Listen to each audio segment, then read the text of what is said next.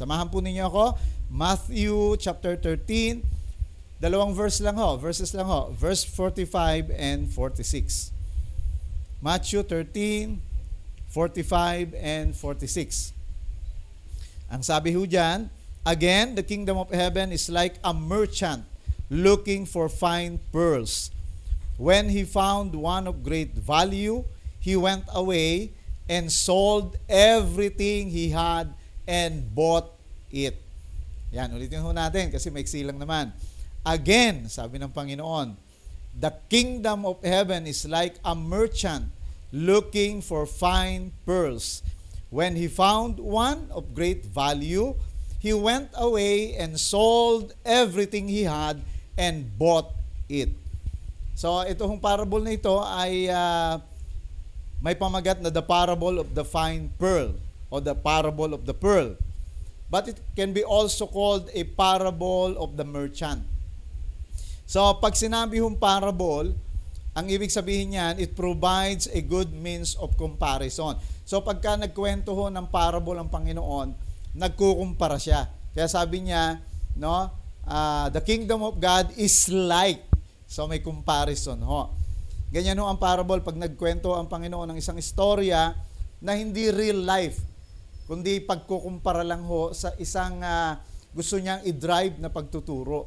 Ang parable din ho ay nangangahulugan an earthly stories with a heavenly meaning. Kwentong panlupa na merong makalangit na kahulugan. So, yan ho yung ibig sabihin ng parable. At alam nyo, very controversial ho itong parable na ito kasi iba't iba ho ang interpretation dito kahit pare-pareho mga evangelical Christians, pare-pareho ng mga denominations, ay iba-iba ho ang kanilang pagkakahulugan. Pero hindi mahalaga yung pagkakaiba eh. Ang mahalaga rito ay makuha kung ano po talaga yung nasa puso ng Panginoon, bakit niya ibinigay itong parable na ito. So one of the evangelical or respected evangelical author and preacher and pastor, si Warren Wiersbe, ito yung kanyang interpretation dito. Sabi niya, the common interpretation of this parable is that the sinner finds Christ and gives up all that he possesses to gain him and be saved. So, yung ibang interpretation daw ay yung mga makasalanan daw ang nakatagpo doon sa fine pearl, kundi si Jesus Christ, at iniwan lahat para lang mag-gain si Jesus at maligtas. Pero sabi ho ni Warren Wiersbe, but this interpretation presents several problems. May mga problema raw yun. Binigay niya yung mga iba't ibang problema. Hindi ko na i-share sa inyo kasi masyadong tatagal. Sabi niya, the sinner cannot find Christ for he is blind and stubborn. Yun ang isa sa problema raw. Kahit anong gawin daw ng mga makasalanan, hindi matatagpuan si Kristo kasi nga spiritually blind ang mga makasalanan. Sabi niya, ang interpretation niya, it is the Savior who finds the lost sinner. So, parang sinasabi niya, ang merchant dito, si Jesus. At ang pearl dito, yung mga makasalanan. Ikaw, ako. Di ba? Lahat ng mga tao na iniligtas ng Panginoon sa krus ng Kalbaryo. Another evangelical pastor and preacher and author, si Ray Stedman, ganun din ang pananaw niya katulad ng kay Warren Wiersbe. Sabi niya, the word merchant here means wholesale dealer. Okay? The merchant here is Jesus himself. So, iba-iba ho kasi, ang iba ang interpretasyon nga, ang mga mananampalataya ang merchant, tapos matagpuan natin yung kingdom of God kasi yun ang sinasabi. Dapat isinusuko natin lahat ng mga bagay sa buhay natin para tayo ay makasunod at makapagpailalim sa pangunguna at paghahari ng Panginoon. And that's what is discipleship is all about. So, ano rin naman, tama rin naman. Kaya walang mali sa kanila. Okay? Ako okay lang sa akin, pero mas kinukuha ko po at mas tinatanggap ko itong interpretation nila Warren Wiersbe, Ray Stedman at iba pang mga Bible scholars, and even si Pastor Cesar Castellanos, ang interpretation din ay katulad nga nito. Si Jesus ang merchant at tayong mga makasalanan at tayong mga nilalang niya ang fine pearls. Ayan. Si Grant Richardson din, isa sa paborito kong Bible commentator, ang sabi niya, yun din ang kanyang pananaw, si Jesus din, yung merchant. Okay? Na nakatagpo ng fine pearl. So, how about the pearl? Sino yon? Iba't iba rin ang interpretation dyan. Ang sabi ho ng ibang mga scholars, ang bansa raw ho ng Israel. Yun daw ang hinahanap ng Diyos. At nung matagpuan niya, no, yun ang kanyang talagang pinagbuhusan niya ng kanyang lahat-lahat para lang mabuo ang bayang Israel. Ang sabi rin naman ng ibang Bible scholar, which is tama, the kingdom of God, kasi yun yung context. Ang sabi, the kingdom of God is like, no, a fine pearl. Okay, sabi doon. Or it can be the universal church of Christ. So, pwede yung pearl dito ay yung buong simbahan ng Panginoon. Or it can be every individual believers of Christ. Ako po, ang pananaw ko rito, bagamat lahat to ay pare-pareho namang halos tama, ako naniniwala, ikaw, ako, bawat isang nilikha ng Panginoon, lalong-lalo na yung mga nakakilala na sa Panginoon, sila yung natagpo ang perlas. Sila yung binayaran ng Panginoon para mapa sa Kanya. So, yan po. Kaya ikaw ay perlas. Tamang-tama, ang Pilipinas ay perlas ng silanganan. Okay, parang tayo ho yung natagpuan ng Panginoon. Okay, alam nyo ba ang perlas, nabubuo yan dahil ho yung oyster ay napasukan ng mga grain of sands, no, na natrap doon sa kanyang sa loob ng shell. Dahil ho yun ay, siyempre nasasaktan siya, malambot lang ho ang oyster, kaya nangyari ho, na-irritate siya. And whenever the oyster ay na-irritate, nagsisikret ho siya ng isang substance na ang tawag ay nacre, na basically parang saliva yon na kulay calcium. So pagka sinikret niya yon, yun yung bumabalot doon sa grain of sand. At habang dumadami yun doon ho nabubuo at bumibilog na yung tinatawag ho nating perlas o pearl. Kaya nga, in reality, the pearl is the product of pain. Kaya nagkaroon ng perlas kasi nasaktan yung oyster. No? Kaya din tayo may mga mananampalataya, kaya may mga perlas na katulad mo, kaya may perlas na katulad ko dahil nasaktan, naghirap ang Panginoon Kristo para tayo ho ay maging mahalagang bagay, no? Mahalagang possession o treasure ng ating Panginoong Kristo.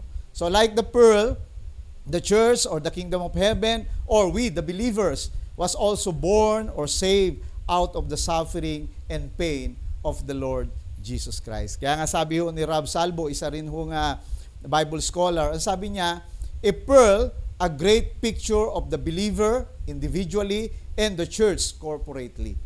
Kaya when we talk about the pearl, itong ating pinag-uusapan ngayon, the parable of the fine pearl, it talks about you. It talks about me. It talks about the church. It talks about the group of believers na binili ng Panginoon ng kanyang mamahaling dugo. Ayan.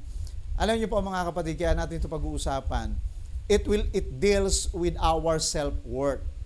No, ito ho ay magpapatungkol sa paano ba natin tinitignan, gaano ba kahalaga tayo bilang tao. No, yun yung ating gustong pag-usapan. Because knowing our worth is important. Ulitin ko po, knowing our worth is important. Kaya ilagay mo sa comment section, comment down below, hashtag, knowing our worth is important. Yung malaman mo gaano ka kahalaga, malaman mo kung ano yung value mo, malaman mo kung gaano ka kaganda, ano ang paningin at pananaw, gaano ka pinapahalagahan ng Panginoon. Napakahalaga po noon. Kaya knowing our worth is important.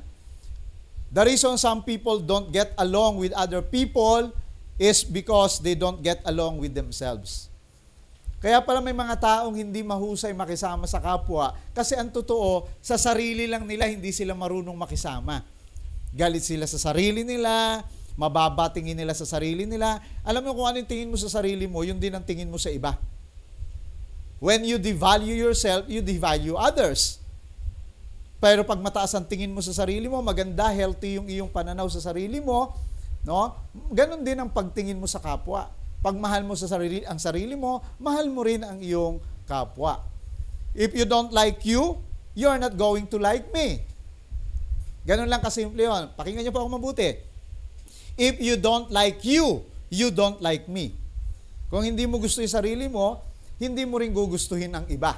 Hindi mo rin ako gugustuhin. Kaya pag-uusapan po natin ngayon ay pinamagatan kong man's true worth. Yan. Ano ba ang totoong halaga ng tao? Ano ba ang totoong halaga mo? Let's talk about this kasi marami hong tao ang laki ng problema sa ano ba ang pagtingin nila sa halaga nila. Kaya hindi maganda yung relasyon sa asawa, hindi maganda yung relasyon sa kaibigan, hindi maganda yung relasyon sa kasama sa trabaho kasi yun nga, mayroong problema sa tinatawag na self-worth. Yan, titignan natin ngayon dito sa mga talatang ito, ano ba at paano ba tayo tinitignan ng ating Panginoon. Okay? So, in the eyes of God, I am. Yan ang ating titignan. In the eyes of God, I am. Number 1, verse 45. Sabi niyan, again, the kingdom of heaven is like a merchant looking for fine pearls. So, pinag-usapan na nga natin, in-establish ko na isa sa mga interpretation, ang pearl ay ikaw at ako. Ang pearl, tayo na mga bumubuo ng simbahan. Pwede rin tayong mga nilikha ng Panginoon. Ang sabi diyan, the kingdom of heaven is like a merchant. Ang merchant si Jesus Christ. At anong hinahanap niya? Fine pearls. Yung salita diyan na fine ay kalos sa Greek. Nang ibig sabihin ay beautiful, good, free from defects, fine, lovely. No? Ang hinahanap daw at natagpuan ng Panginoon ay maganda, mabuti, walang depekto, at kaibig-ibig na perlas. Ikaw yon. Yon ang tingin ni Kristo, kaya binili niya.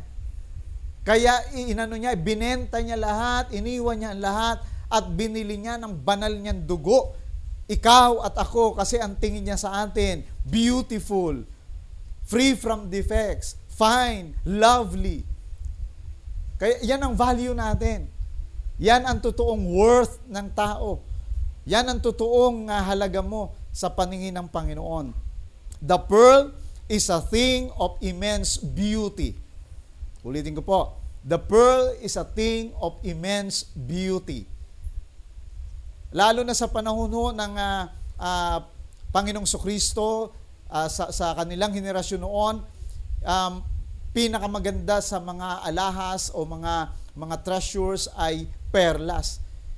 Diyan ho sila gandang-ganda. Mamaya papaliwanag ko po sa inyo yan ng malawak pa. Pearls have been used for centuries as a thing to adorn the wealthy, the powerful, and the ruling class. They serve as object of great beauty. Yan yung palamuti nila. Para sa kanila, yan yung nagpapaganda sa kanila, nagpapagwapo sa kanila kapag meron silang perlas. Kasi pearl is a thing of immense beauty. Kaya ayon dito, gusto ko ipakita sa inyo, ito yung worth natin. In the eyes of God, I am more lovable. Ayan, pakipakita mo Kuya Jonas. In the eyes of God, I am or you are more lovable. Kaibig-ibig, napakaganda. Kaya kung akala mo walang nagmamahal sa iyo, kung tingin mo hindi ka maganda, hindi ka gwapo, di ba? Hindi ka attractive, pero sa mata ng Diyos, ikaw ay lovable, ikaw ay beautiful. Kaya ilagay mo sa comment section, dali, ilagay mo hashtag, lalaki ka man o babae kasi wala naman talagang, wala hong kasarian na pinatutungkulan ng salitang beautiful. Kaya ilagay mo hashtag, I am beautiful. Okay? Now declare it. Alam nyo maraming tao, post ng post sa Facebook, kagwapo-gwapo nila, kaganda-ganda, pero in reality, sa kaloob-looban, sinasabi nila, ang pangit nila, hindi sila attractive. Kaya kung ano-anong ginagawang paraan para mapansin.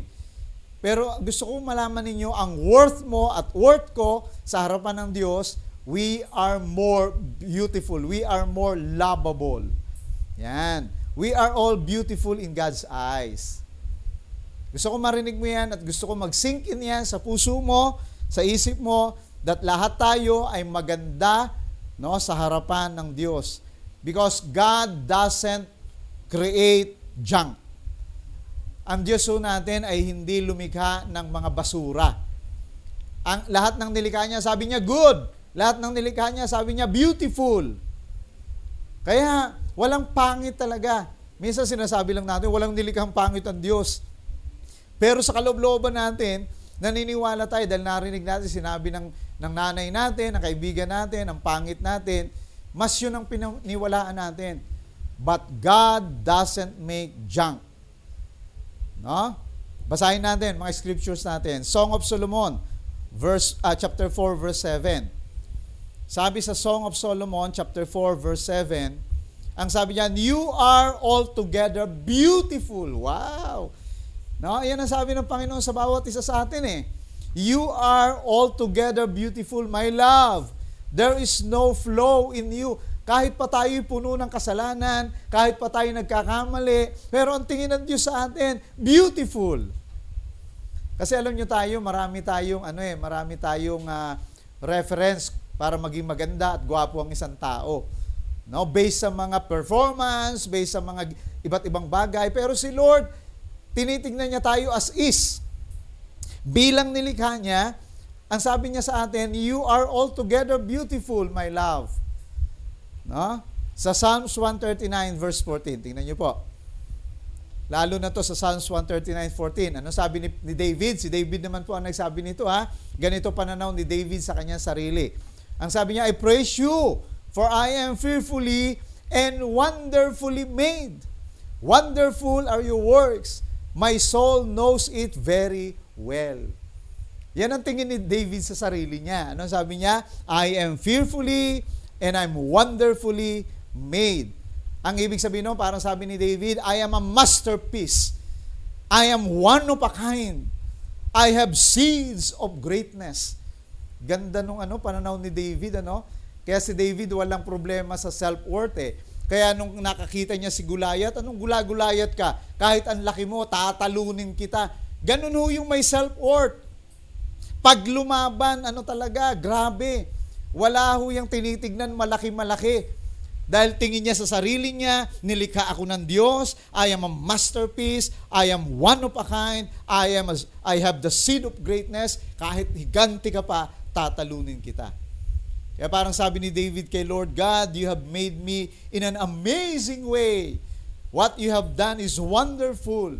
That's why I am beautiful, I am attractive, I am amazing. So ganito dapat tayo, dapat ganito ang tingin natin sa sarili natin. Sabi ng parable na ito, we are fine pearls. Ganon tayo kaganda, we are lovable, beautiful. Dapat makita natin yung katotohanan that we are fearfully and wonderfully made. We are a masterpiece. Okay? Lagay muli, hashtag I am a masterpiece. Ibig sabihin, yung talagang ikaw yung obra maestra ng Panginoong Jesucristo. Nung ginawa ka, ikaw yung pinakamaganda. Ulitin ko ulit. Nung ginawa ng Diyos ang lahat ng bagay dito, hayop, mga puno, dagat, mga lumilipad, mga lumalakad, lahat to, maging mga nasa outer space, lahat ng ginawa ng Panginoon na yan. Pero pakinggan niyo po ako mabuti, ang tao pa rin ang masterpiece. Ang tao ang pinakamaganda sa kanyang nilikha. That is our worth. Di ba? Yan ho ang halaga natin. Tayo ho ang pinakamaganda sa lahat ng kanyang nilikha. Tapos ikaw minamaliit mo yung sarili mo. Wala akong kwenta, ang itim ko, pango ako, grabe mahirap lang kami. Yung mga basihan natin, mga walang kwenta. Dapat ang basis natin is what the Word of God is saying about us and what God, kung ano yung trato, kung ano yung tingin ng Diyos sa atin. Psalms chapter 8 verse 5. Ito, maganda tong Psalms 8:5. Sabi naman dito ni David, you made us a little lower than you yourself. Yung ibang translation, you have made us a little lower than the angels. Pero ang ginamit ho kasi doon, Elohim eh. Hindi angel ho ang Elohim. Ang Elohim ho, Diyos.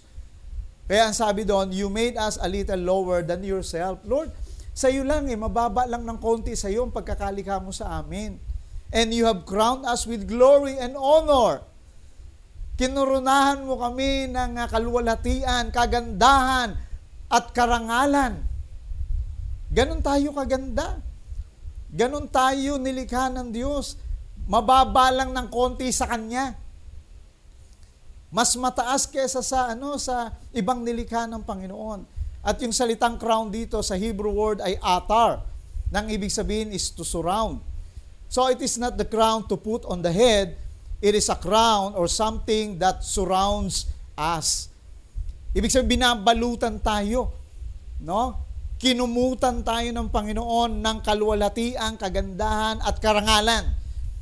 Ganyan ang tingin ng Diyos sa iyo. Kaya pag tinignan ka ng Diyos, lalo na kung ikaw ay naka kay Kristo na, sobrang ganda mo.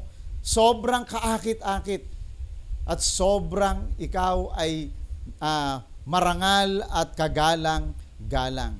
Man is created to be surrounded by beautiful splendor of excellence, irradiance of brilliance, and shining out as they walk.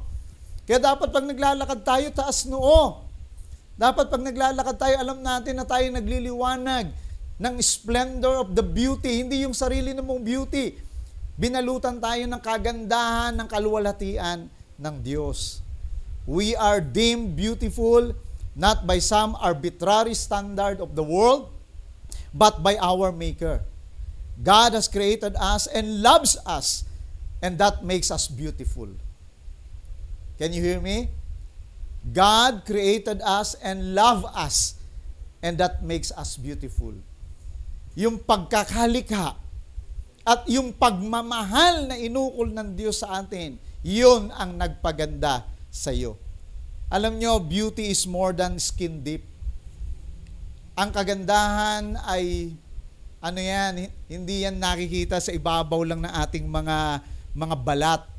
Hindi dahil maputi ka, maganda ka. Hindi dahil fine yung skin mo, walang wrinkles, maganda ka. Hindi yun, lumalagos yun sa kaibu-ibuturan. And one interesting thing is that, the love of God will often makes us feel beautiful.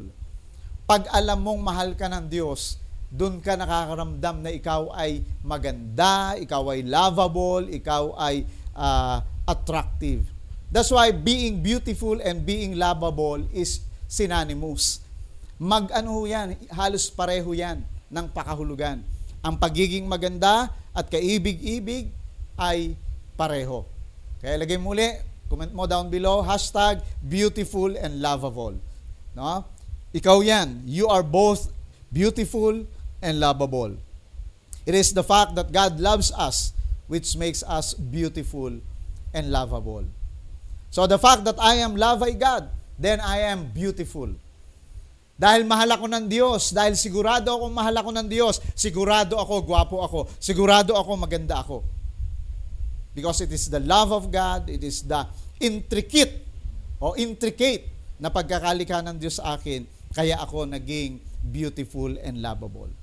Kaya ito ang gusto ko ipakita sa inyo.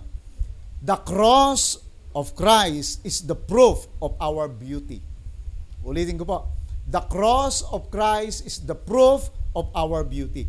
Yung krus ni Kristo ang katibayan na ikaw at ako ay maganda. Na tayo ay kaibig-ibig, na tayo ay kaakit-akit.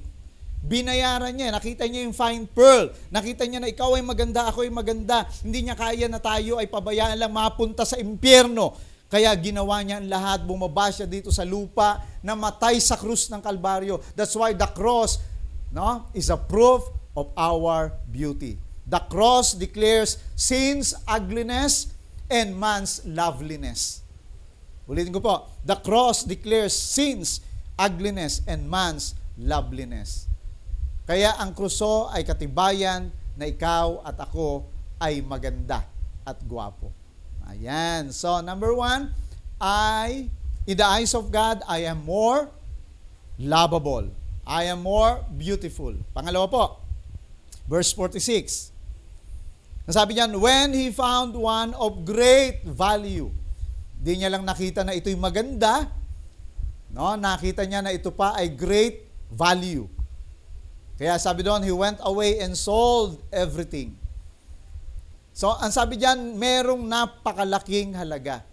Because figuratively, the pearl speaks of something of supreme worth. Napakatindi ng presyo o halaga. Alam nyo, yung historical context ay mahalaga po para maintindihan natin itong parable na ito. Sa panahon ng Panginoong Kristo, ang pearl ho ang pinakamamahaling gems sa society. Okay? In that day, pearls were more valuable than diamonds. Ngayon ho kasi diamante. Yan yung ang pearl ngayon, hindi na masyado. Pero sa panahon ni Kristo, mas mahal, mas mataas ang presyo ng pearl kesa ho sa diamond. Sabi nga, among the Indians, it is worth 3 times as much as pure gold. 3 ulit daw ho yung presyo ng perlas kesa ho sa diamante. So ano yung pinapakita ko rito? Number 2, in the eyes of God, I am more valuable. Kanina, in the eyes of God, I am more lovable. Pangalawa, in the eyes of God, I am more valuable. Mamahalin, hindi ka lang maganda. Hindi lang ho tayo kaakit-akit, hindi lang ho tayo marangal sa harapan ng Panginoon. Tayo ho ay mamahalin. Mataas ho ang presyo ng bawat isa sa atin. No? Scientist says that 1 pearl can be found in every 10 oyster. Ganun ho. Biro mo, kailangan makahanap ng 10,000 oyster para lang makakuha ng isang perlas. Kaya maganda pala yung kanta talagang 10,000 reason eh. Kasi ganun tayo kahalaga. Ganun tayo ka-rare. Bibihira lang kaya mamahalin ho talaga ang perlas. That is why some strings, kapag ka pinagsama-sama yung perlas, can literally be worth millions of dollars. No, si Pliny, ang kauna-unahang world's gemologist, no, sinulat niya doon sa kanyang natural history that the 2 pearls, 2 perlas daw ho, ay worth, ayon sa kanyang estimation, na 60 million sesterces. Na yan ho, kapag i-convert natin sa pera natin, kung $5 ang bawat perlas o $5 ang bawat ounce o libras ng perlas, ay nagkakahalaga po yan ng $9,400,000. Almost 10 million ang halaga ng 2 perlas. Dollar. I-times mo pa yan sa 50 pesos. Gaano ka-valuable ng 2 perlas. Si Julius Caesar naman, binigyan niya yung kanyang nanay ni Brutus ng perlas na nagkakahalaga ng $45 million according sa standard ngayon. Grabe kagalante si Julius Caesar. Binigyan yung nanay ni Brutus ng $45 million na halaga ng perlas. Si Cleopatra naman, no, ay ayon sa kasaysayan, ay nagmamay-ari ng perlas na nagkakahalaga ng $750 million. Yayaman pala ng mga tao dahil sa kanilang mga perlas. Ganong kahalaga, ganong kamahal ang perlas. So si Pastor John MacArthur, in-explain niya yung mga reasons bakit ang perlas ho ay napaka mamahalin nung panahon na yon. Sabi niya, pearls were found in the Red Sea, the Persian Gulf, and the Indian Ocean. Doon daw natatagpuan yung mga perlas na yan. And the price to pay in obtaining them was great. No? Because many people died from pearl hunting. Marami ho ang namamatay doon sa mga naghahanap ng mga perlas. Because they did not have the equipment that is available today for pearl diving. No? A pearl diver would tie rocks to his body. Nagtatali raw ho sila ng bato sa kanilang katawan, tapos tatalon sila doon sa dagat. No? Tapos sila ho ay makikita ng mga makakasalubong sila ro ng mga pating, ng mga dangerous creatures. No? Iingatan nila yung sarili nila, tatakas sila, o kung may panlaban sila, makikilaban sila. Ganun ka-dangerous, kaya mamahalin po ang perlas. At pag nandun na sila sa baba ng dagat, tsaka nila hahanapin doon sa mga nakatambak, mga batuhan, mga kung ano-ano mga bagay na nasa ilalim para makahanap po sila ng oyster. At sabi nga natin, matatagpuan lang ho ang isang pera sa 10,000 oyster. Kaya a pearl diver had to hold his breath during the whole dive. Wala ho silang oxygen. Talagang tiisan lang, pipigilin yung hininga. And they will hope that they wouldn't burst and die. So a pearl that was perfect and beautiful was priceless. Kaya nga sa Talmud, sabi, pearls are beyond price. Hindi mo raw pwedeng presyuhan talaga ang perlas. And in fact, the Egyptians actually worship the pearl. Ang mga mamamayan ng Ehipto, sinasamba ang perlas kasi ganoon siya kamamahalin. Papakita sa inyo ni Jonas ang isang picture para ipakita ko sa inyo ang society natin ngayon, ang ating mga tao sa panahon natin ngayon ay nagpuput ng value sa sarili sa mga maling bagay. Okay? Ano ang pinaglalagyan, pinapakitaan nila ng ang pinagkukunan nila ng value sa sarili? Number 1, appearance. How do I look? 'Di ba? Kaya sabi ko, pag maputi, kapag matangkad, kapag matangos ang ilong, how do I look? Mataas ang value sa pagkilala sa sarili kapag maganda yung itsura. No? Pangalawa, affluence. What do I own? Meron ba ako sariling lupa? May sarili ba ako sasakyan? Kaya lalo na tayong mga Pilipino, talagang kahit na hirap pang bumili ng sasakyan, bibili yan ng sasakyan. Tapos wala pang isang taon, batak. Kasi doon nilalagyan ng value yung sarili kung anong meron. Pangalawa, achievement. What have I done? Nakapag-kampiyon ba ako? Nanalo ba ako ng declamation? Ganun nakarating ba ako sa ibang bansa? Kaya nagkukumahog yung iba, lalo na, buti nga, nagkaroon ng pandemic, natigil tayo sa bahay. Kaya marami ngayon na bumaba yung self-esteem. Bumaba yung pagtingin sa sarili kasi hindi na siya nakakarating sa kung saan lugar, parang hindi na siya rich. Yan. Parang wala na siyang sinabi. Kasi diyan natin binabase yung ating value, ating appearance, affluence, achievement. Pang-apat, approval.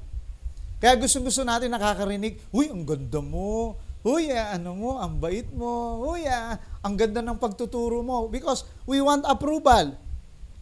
How well am I liked? Gusto ba nila ako?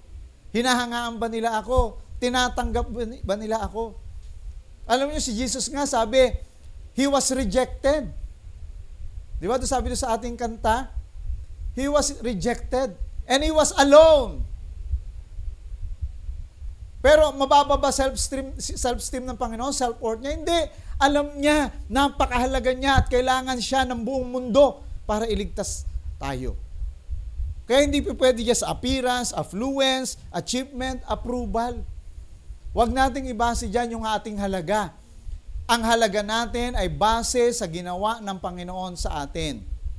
Di ba? Tingnan nyo, Matthew 16:26. Basahin natin ang Matthew 16:26. Sabi diyan, "For what is a man profited if he shall gain the whole world and lose his own soul? Or what shall a man give in exchange for his soul?" Ang sabi ng Panginoon, anong mapapala ng isang tao, mapa sa kanya man ang buong mundo, mapapahamak naman yung kanyang kaluluwa. Tingnan niyo po, this verse tells us that we are more valuable than the whole world. Pakinggan mo ako mabuti, kapatid. Mas mahalaga ka. Mas mataas ang presyo mo pag sama-samahin pa ang halaga ng buong mundo. That's how valuable you are. Ganun ka kahalaga. Pero tayo ang liit-liit ng tingin natin sa sarili natin. Ang baba ng tingin natin, pero si Lord ang sabi niya, mas mahalaga kayo kesa sa yaman ng buong mundo. Di ba? Kaya lagay mo sa comment section, #valuable than the whole world. Declaring to yourself that you are valuable than the whole world. Mas mahalaga ako mas mataas ang presyo ko pag sama-samahin man ang halaga ng buong mundo. Alam nyo sa History Channel, hindi yung Discovery Channel History Channel, in-air nila ang isang special program a few years ago about the value of the planet Earth. No? And it's quite interesting, no, na malaman yon sapagkat tinignan nila, kinumpute nila, pag nahukay lahat ng diamante, lahat ng ginto, lahat ng mamahaling mga substance na dito sa mundo, iron, di ba? Kung ano-ano pa. Pinagsama-sama nila yon, they added all this, and they concluded that our planet Earth is worth, pakinggan ninyo, $7 quadrillion. Ganon ang halaga ng mundo. Palagay ko, tumaas pa to, baka nasa $10 quadrillion na ang halaga. Ni million nga, hindi tayo makatikim No? Ni billion, ni trillion, ni quintillion. Ito ay quadrillion. No? $7 quadrillion. Times mo pa yan sa 50 pesos.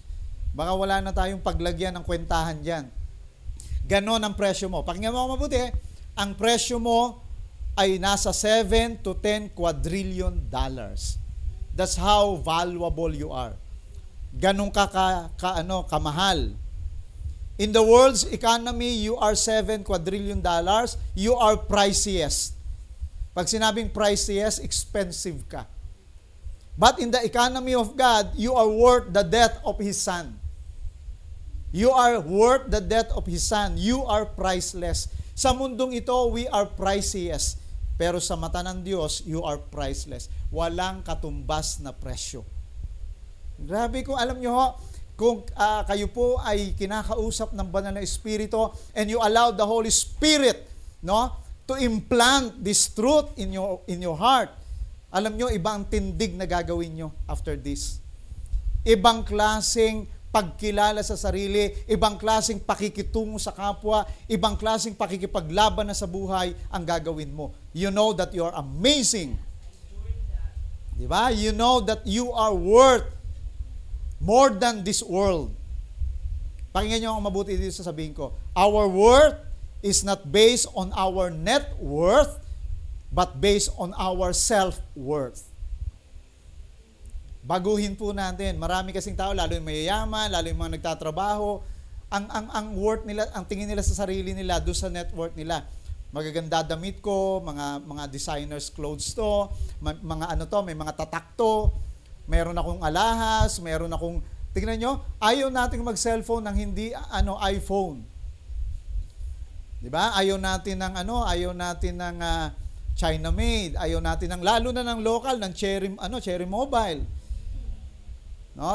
Bato-bato sa langit, tamaan sa pool.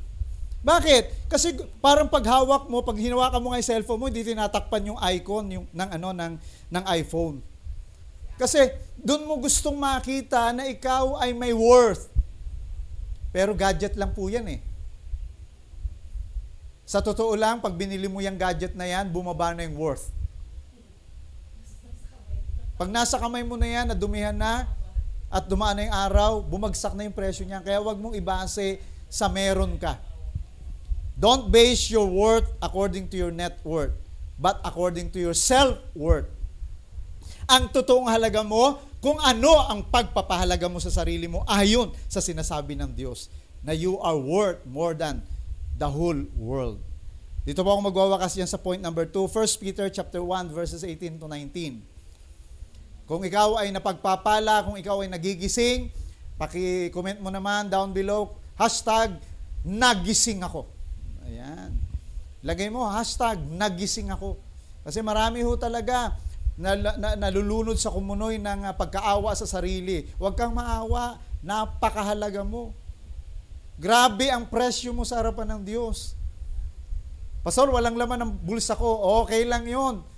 Diba? Walang laman ng bulsa mo pero may laman kang Espiritu ng Diyos. Meron kang lamang imahe ng Diyos. Pagka naintindihan mo kung gaano halaga mo, magkakaroon din ng halaga yung bulsa mo. Kaya walang halaga yung bulsa mo kasi walang halaga yung sarili mo.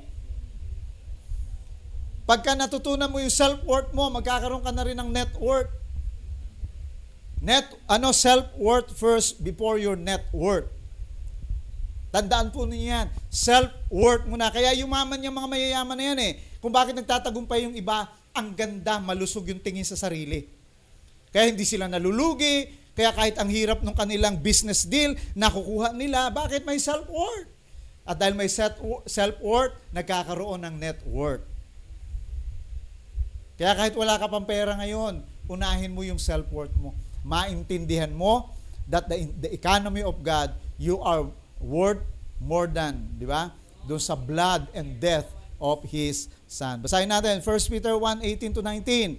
Knowing you were not redeemed with corruptible things like silver or gold from aimless conduct received by the tradition from your fathers, but with the precious blood of Christ, as of a lamb without blemish and without spot. Yan daw ang pinambili sa atin. Yung precious or priceless blood of Jesus. Kaya sa buong linggo na ito ng ating live class reading, ang pinag-uusapan doon, yung the great deal of your life, di ba? Yung cross, yung blood. Kaya pinag-uusapan yung para makita mo, along the way na binabasa mo, napakahalaga mo. Hindi yung kwento lang. Yun ay dapat nating maintindihan. Kaya nga kanina, nakikinig ako ng mga worship song, yung kinanta natin kanina, Above All, hindi ko naiwasang bumaha ng luha.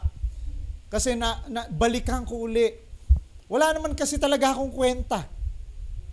According to the standard of the world, I am nothing. Sabi nga ni Manny Pacquiao, I am nothing. But because of the blood of Jesus, I became something. Nagkahalaga ang buhay ko. Naging mahalaga ako ngayon. No, kaya ako nagpapagamit ng walang takot, walang pangamba. Mataas ang aking kumpiyansa, not because of who I am, but because of who Jesus is and because of what He had done on me. It is because of the blood of Jesus. Amen. So number 2, in the eyes of God, I am more valuable. Napaka-mamahalin ko. Ayan. Kaya wag kang maging cheap. Wag kang wag kang madadaan sa isang text lang. Wag kang madadaan sa mga bola-bola lang because you are not cheap. At kung ikaw naman yung mga nambobola, you are not cheap para ituring yung iba na cheap. Wag tayong magpaka-cheap. Di ba? Because we are worth more than this world. Pangatlo, dito na po tayo magwawakas. Worship team, hindi ko pa kakahabaan masyado to. Talagang pinagtrabahuhan ko yung 1 and 2. At itong number 3, halos pareho lang din ng 1 and 2. Verse 46 pa rin. When he found one of great value, he went away and sold everything and he had bought it. Ang ating keywords naman dyan, yung sold everything. Nung makita niya na mahalaga pala ito, sobrang taas ang presyo, willing siya ibenta lahat ng kanyang ari-arian para bilhin yun.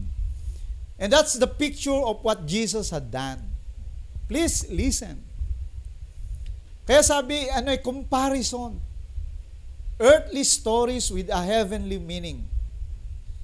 Nung natagpuan yung napakaganda, napakamamahaling ikaw at ako. Despite of our sinfulness. Pero sa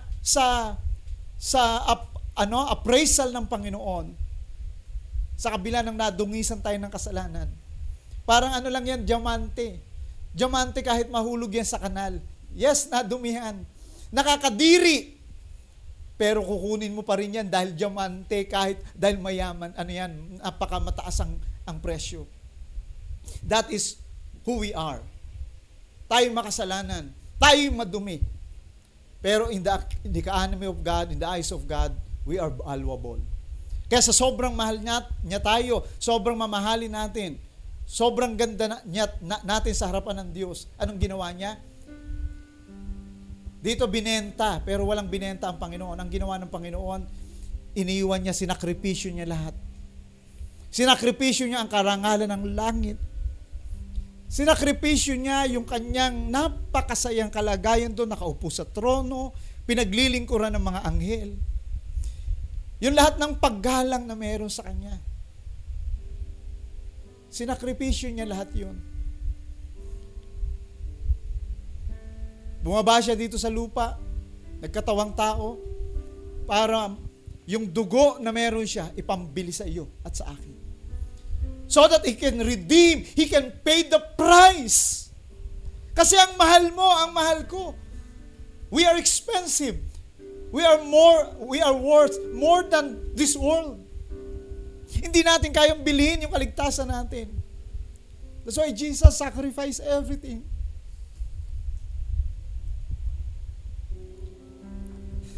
Kaya iniwan niya lahat yun. He gave up. Even yung kanyang kalapitan sa Ama.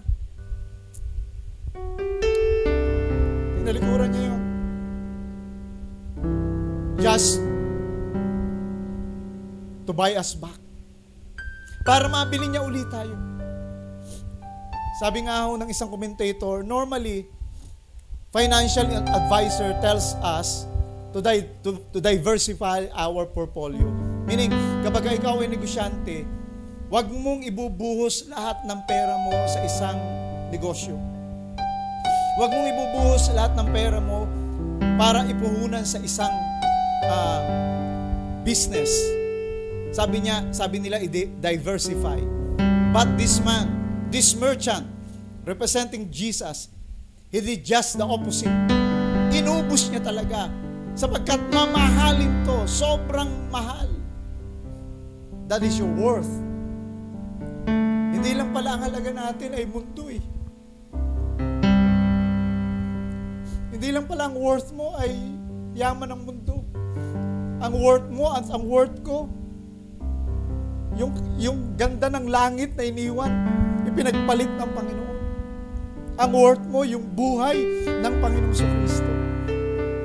Kaya sabi sa Philippians chapter 2 verse 7 sa Contemporary English Version, sabi doon, instead, He gave up everything. He gave up everything. Pag sinabi ng Bible, He gave up everything. He gave up everything. And became a slave when He became like one of us. Para lang tayo ay mabili, para lang tayo ay makuha niya, para lang tayo mailigtas niya. He gave up everything. Jesus wanted us more than anything else.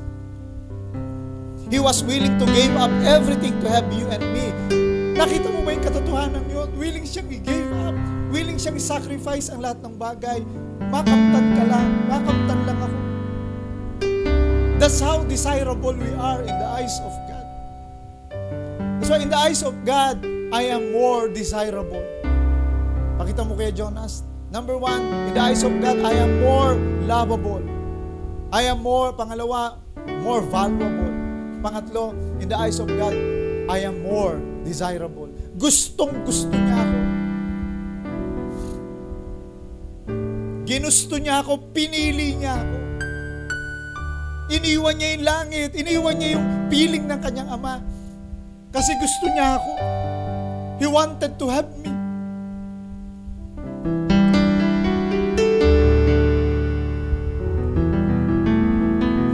Kaya sa Isaiah 43 verse 3 and 4, ganito po ang sabi. Sabi ng Panginoon, sa bayang Israel niya pa lang po ito. Pero this message can be also to addressed to us. Sabi ng Panginoon, for I am the Lord your God, the Holy One of Israel, your Savior. Si Jesus. Sabi niya, ako ang Panginoong ninyong Diyos, ang banal ng Israel, ang inyong tagapagligtas. I give Egypt for your ransom, Cush and Seba in your stead. Since you are precious, since you are honored in my sight, and because I love you, I will give people in exchange for you, nations in exchange for your life. Ipagpapalit ko ang iba. Ipagpapalit ko ang mga bansa para lang iligtas kita. That's how I love you. That's how I choose you. Sa mata ng Diyos, ganun tayo kahalaga. Ganun tayo pinili. Ganun tayo dinisire ng Panginoon. I hope I made myself clear. And I believe the Holy Spirit has spoken to you Narinig mo clearly, powerfully, ang tinig ng Panginoon. Dito po ako magwawakas. Meron nung isang American tourist, pumunta siya sa Paris, at nung nandun siya, napadaan siya sa isang parang ukay-ukay. Hindi pa nang uso nun yung term na ukay-ukay. Kumbaga bentahan, parang mga garage sale. Nakakita siya ng isang necklace. Murang-mura lang, binili niya na. Parang souvenir niya, galing siya sa Paris. As umuwi siya sa New York, nasa airport siya, malaki pinababayaran sa kanya ng custom. Kaya na-shock siya. Sabi niya, bakit ang mahal-mahal? Wala siya nagawa. Binayaran niya yung tax na kailangan niyang bayaran. Kaya dahil curious siya, bakit napakamahal, ay mura-mura lang ang bili niya ng kwintas na yun, dinala niya sa isang jewelry shop. So, in-appraise, tinignan, at nung makita ho, sabi sa kanya, okay, kung gusto mo, bilhin ko na to, bayaran ko sa iyo ng $25,000. Biro nyo, binili niya lang, wala pang $100, mga $5 to $10 lang yung pagkakabili niya. Ngayon, binibili sa kanya ng $25,000. Gulat na gulat siya. Sabi niya, bakit baka nagkamali lang itong jewelry shop na ito? Kaya ginawa niya, umalis siya, pumunta siya sa ibang expert ng jewelry, pinakita niya rin, pina-appraise niya, sabi sa kanya, kung gusto mo, ang turing sa'yo doon, $25,000, gawin kong $50,000, benta mo na sa akin to. Sabi niya, teka muna, naguguluhan lang ako, sabi niya, ano ang meron itong kwintas na ito na binili ko lang sa napakamurang halaga, bakit niyo binibili ng napakalaking halaga? Sabi nung jeweler, ng expert, halika dito, tignan mo. May pinasilip sa kanya doon sa telescope o doon sa magnifying glasses. May nakaukit doon sa kwintas na maliit na nabili niya. At ito yung nakalagay. Ito yung nakasulat doon. From Napoleon Bonaparte to Josephine. Kaya pala mahalaga at mamahalin dahil ito po ay nagtataglay ng famous name ng famous na tao, Napoleon Bonaparte. At iniririgalo doon sa kanyang kasintahan o asawa na si Josephine. Kaya gustong-gusto collector's item pala ito. Alam niyo mga kapatid, katulad ng necklace na yon, yung worth mo, yung worth ko, is so great because the inscription written in your soul and my soul is this: Jesus Christ loves you and He died for you. Kaya mataas ang value mo. Kaya napakamamahalin natin, tayo maganda, tayo ay attractive, tayo ay nais ng Panginoon, we are desirable, all because Jesus loves us and that Jesus died for us. Sabi ko nga sa inyo, ang krus ni Kristo, ang pruweba that you are beautiful, you are valuable, and that you are desirable. He was willing to die on the cross. He was willing to give up everything because He loves you, because you are beautiful, because you are valuable, and because you are desirable. Let's bow our head together. Let's close our eyes and let's come before the presence of the Lord. Awit po tayo sa Panginoon at habang inaawit natin itong worship song na ito, please be reminded kung gaano kakahalaga sa Panginoon, kung gaano kakamahal ng ating Panginoon. Don't look down on yourself.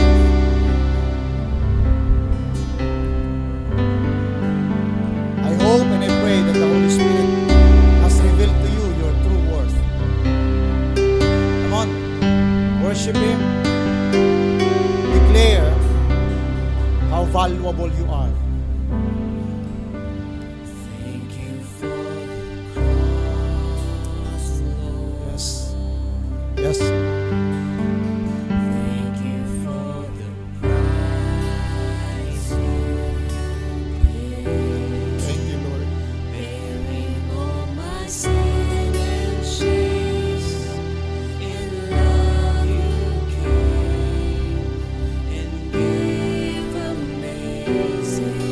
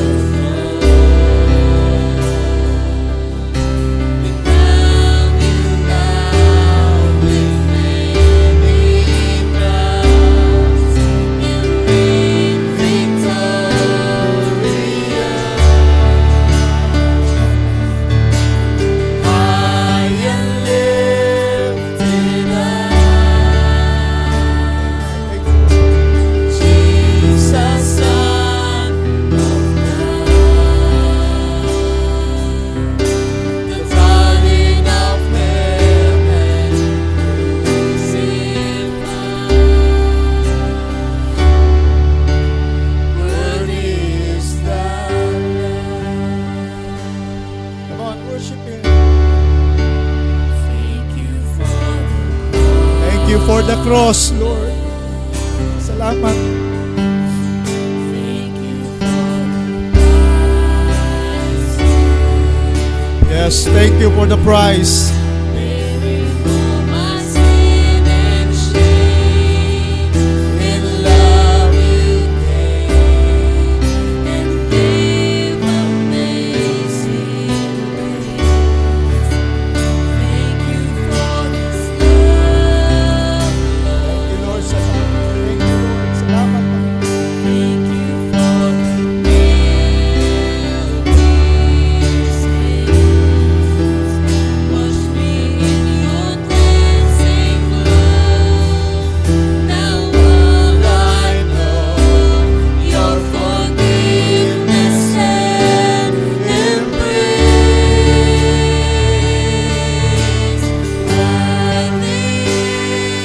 Come on, worthy is Jesus. Hallelujah. Seated on the throne, crown you now with many crowns. You reign victorious. Hallelujah. I am lifted up, Jesus, Son of God, the darling of heaven, crucified. Worthy is the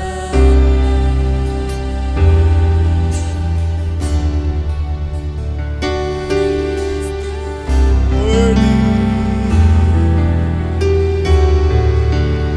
Worthy is the Worthy is the Lamb. Yes, worthy. You're worthy, Jesus. Worthy is the Thank you, Jesus.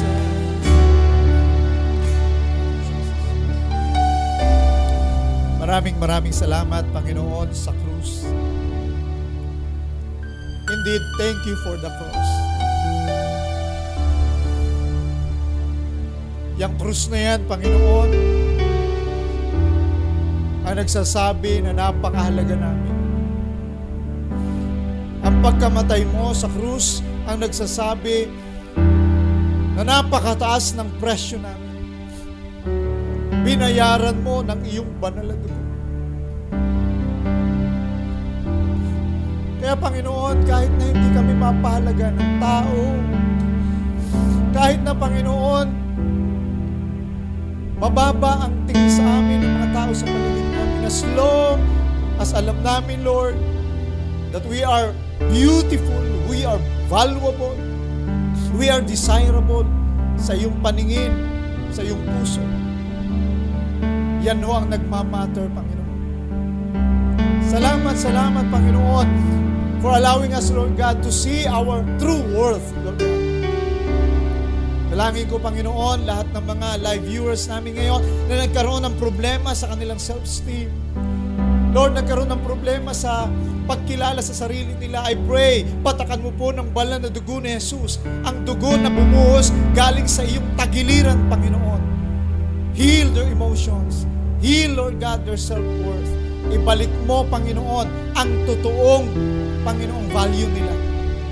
Makita ng bawat isa na kami ay kaibig-ibig, kami kamahal-mahal, kami, Panginoon, ay magagandang uri, pinakamagandang uri ng nilikha mo. Salamat, Panginoong Jesus.